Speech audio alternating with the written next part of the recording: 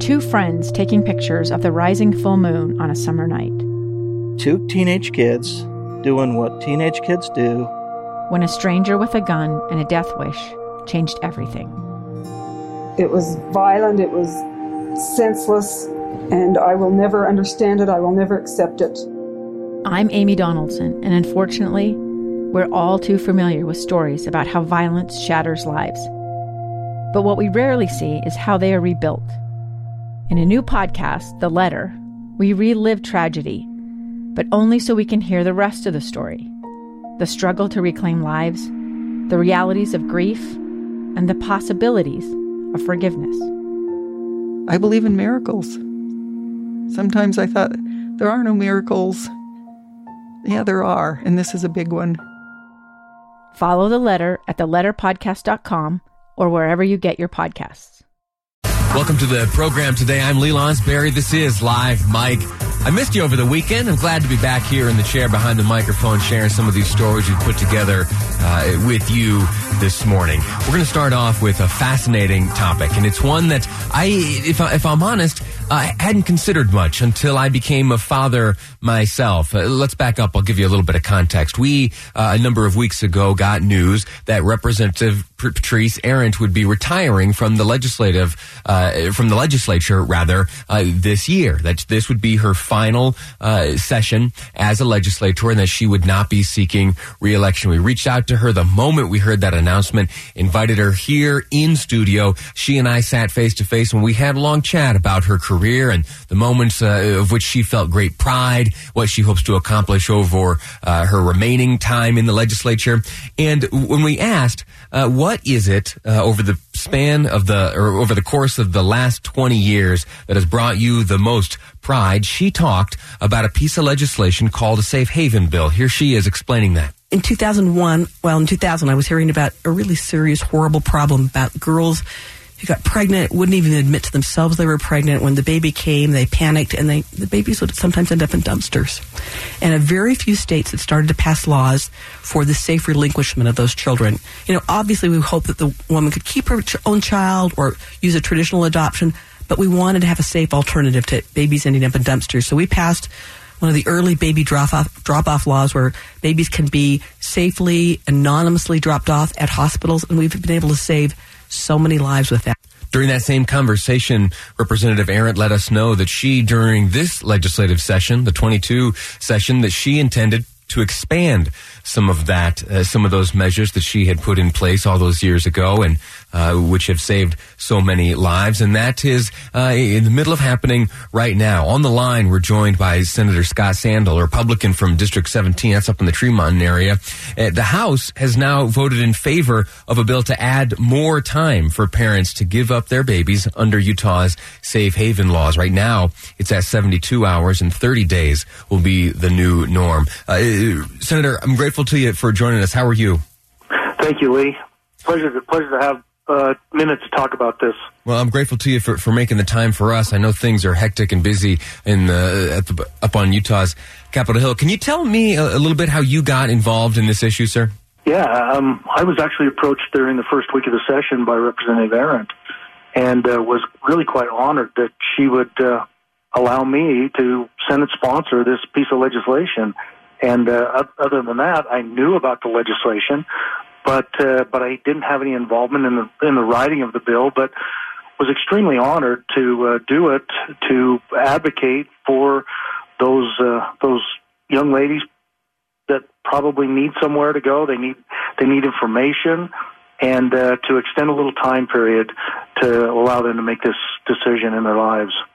When I first heard of this principle being passed into law around the country, these safe haven laws where folks are able to, young ladies, as you describe them, who may find themselves in some sort of trouble or don't feel that they are capable of taking care of a young one, they are able to safely drop them off at a hospital. It's no questions asked. No police are involved. It is simply a resource for these young women. When I first learned of this principle and concept, if I'm honest, I was pretty critical. I thought, how could a woman do that? How could she discard her baby? We hear these heartbreaking stories of children being found in dumpsters and in places like that, just discarded and forgotten by their mother. And then I, just a few months ago, became a father myself and learned that there are a mountain of stresses and anxieties that go into parenthood. And I've known a number of folks who, don't quite have things all together or have maybe some mental troubles of their own. And some of those stresses and anxieties may be insurmountable and too much for them to handle. And this here allows them an avenue and a resource. Let me ask you, Senator, about the change from 72 hours to 30 days. Why the extension? Yeah, so over the last 18 years, DCFS is aware of 42 cases where babies have been adopted under this provision. Now, that may not seem like a lot over 18 years, but every one of those is significant. We heard testimony by a father, an adoptive father, in committee meeting that was actually really compelling, really, really moving. It almost brought me to tears about the joy that this young son that they had been able to adopt had come into their lives. And when Representative Arendt presented this to me, she reminded me that some of these young ladies in 72 hours aren't even out of the hospital. They don't know if they go home 3 or 4 or 5 days later, then the reality hits them. And they're like, oh no, I'm way in over my head. I don't know what to do. And to be able to give them 30 days to assess and reevaluate if this is something that they can really do, because in that time frame they're kind of caught. They don't have an adoption program in place. They don't know. They just, rather than have any kind of an abandonment issue facing them, to get the word out to them that, hey, for 30 days you have the opportunity, no questions asked, to come back with your baby, and the hospital will then take it from there. To me, it does two things. One, it becomes a safe haven for the child, but it also, you can imagine over the lifetime of that young lady, if she were to do something other than that, the guilt that could happen in her life, the emotional part for her to have done something with her child that she just couldn't take care of is really unthinkable. And so there's two prongs to this, and I think one is the child and one is the mother. And going from 72 hours to 30 days makes a lot of sense. Sure.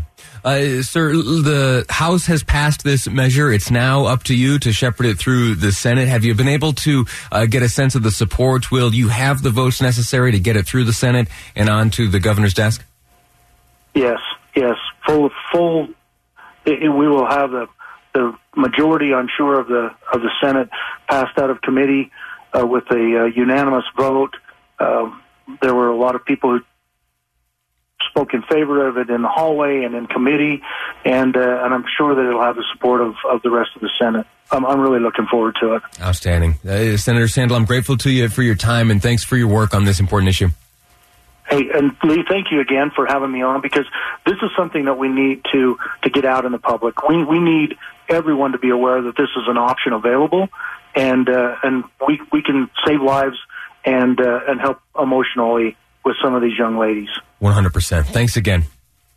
Thanks, Lee. Senator Scott Sandel joining us from Utah's Capitol Hill, where he is on the Senate side shepherding the measure that would expand Utah's safe haven law from 72 hours. That means that a mother with a brand new baby right now under Utah law has 72 hours where they are given the opportunity to relinquish that baby to the hospital and walk away, no questions asked, no consequences, and that baby will be taken care of, and that mother will be free of that responsibility. This expansion will change that from 72 hours, 3 days, to 30 days. and there seems to be a good deal of support, and the highest of likelihoods is that it will pass. The Senate make its way over to Governor Gary Herbert's desk. We'll touch base with the governor as soon as we're able and see what his intentions are. My prediction would be that he is supportive of this measure. Before we go to break, I want to share with you another way that Representative Arendt told us that they are working to protect Utah's young. When she and I spoke not too long ago, well, on the day that it was announced she would be not seeking re-election in Utah's Capitol Hill. And we passed that law, and we also have saved babies that we never anticipated under a completely different way. Women will call our hotline, and they'll actually kind of want to keep their child, but they don't know how to do it. They don't have the financial resources, and we can help them with that. We can help point them in the right direction. So we've been able to save lives that we never even anticipated, and what a wonderful thing. Absolutely. It is a wonderful thing. I'm grateful to the legislators for working on this, and I look forward to it passing and becoming Utah law. 30 days, the expansion for Utah's safe haven law. In the next segment, we're going to be speaking about the coronavirus. You know all about it. We, in fact, have spoken to Utahns who are under quarantine right now because of this coronavirus. Later on in the program, I'll give you an update on their circumstance, but in the next segment, we're going to talk about the impact that the coronavirus and the fear of the virus that is having on the economies around the world. The virus has spread well beyond mainland China, and now it's impacting economies, including that of the United States. We're going to speak to Miles Hansen, President and CEO of the World Trade Center Utah, going to share with us what's happening here in Utah because of the coronavirus. That's next here on Live Mike. I'm Lee Lonsberry, and this is KSL News Radio. Two friends taking pictures of the rising full moon on a summer night. Two teenage kids doing what teenage kids do. When a stranger with a gun and a death wish changed everything. It was violent, it was senseless, and I will never understand it. I will never accept it. I'm Amy Donaldson, and unfortunately, we're all too familiar with stories about how violence shatters lives. But what we rarely see is how they are rebuilt. In a new podcast, The Letter, we relive tragedy, but only so we can hear the rest of the story. The struggle to reclaim lives, the realities of grief, and the possibilities of forgiveness. I believe in miracles. Sometimes I thought, there are no miracles. Yeah, there are, and this is a big one. Follow The Letter at theletterpodcast.com or wherever you get your podcasts.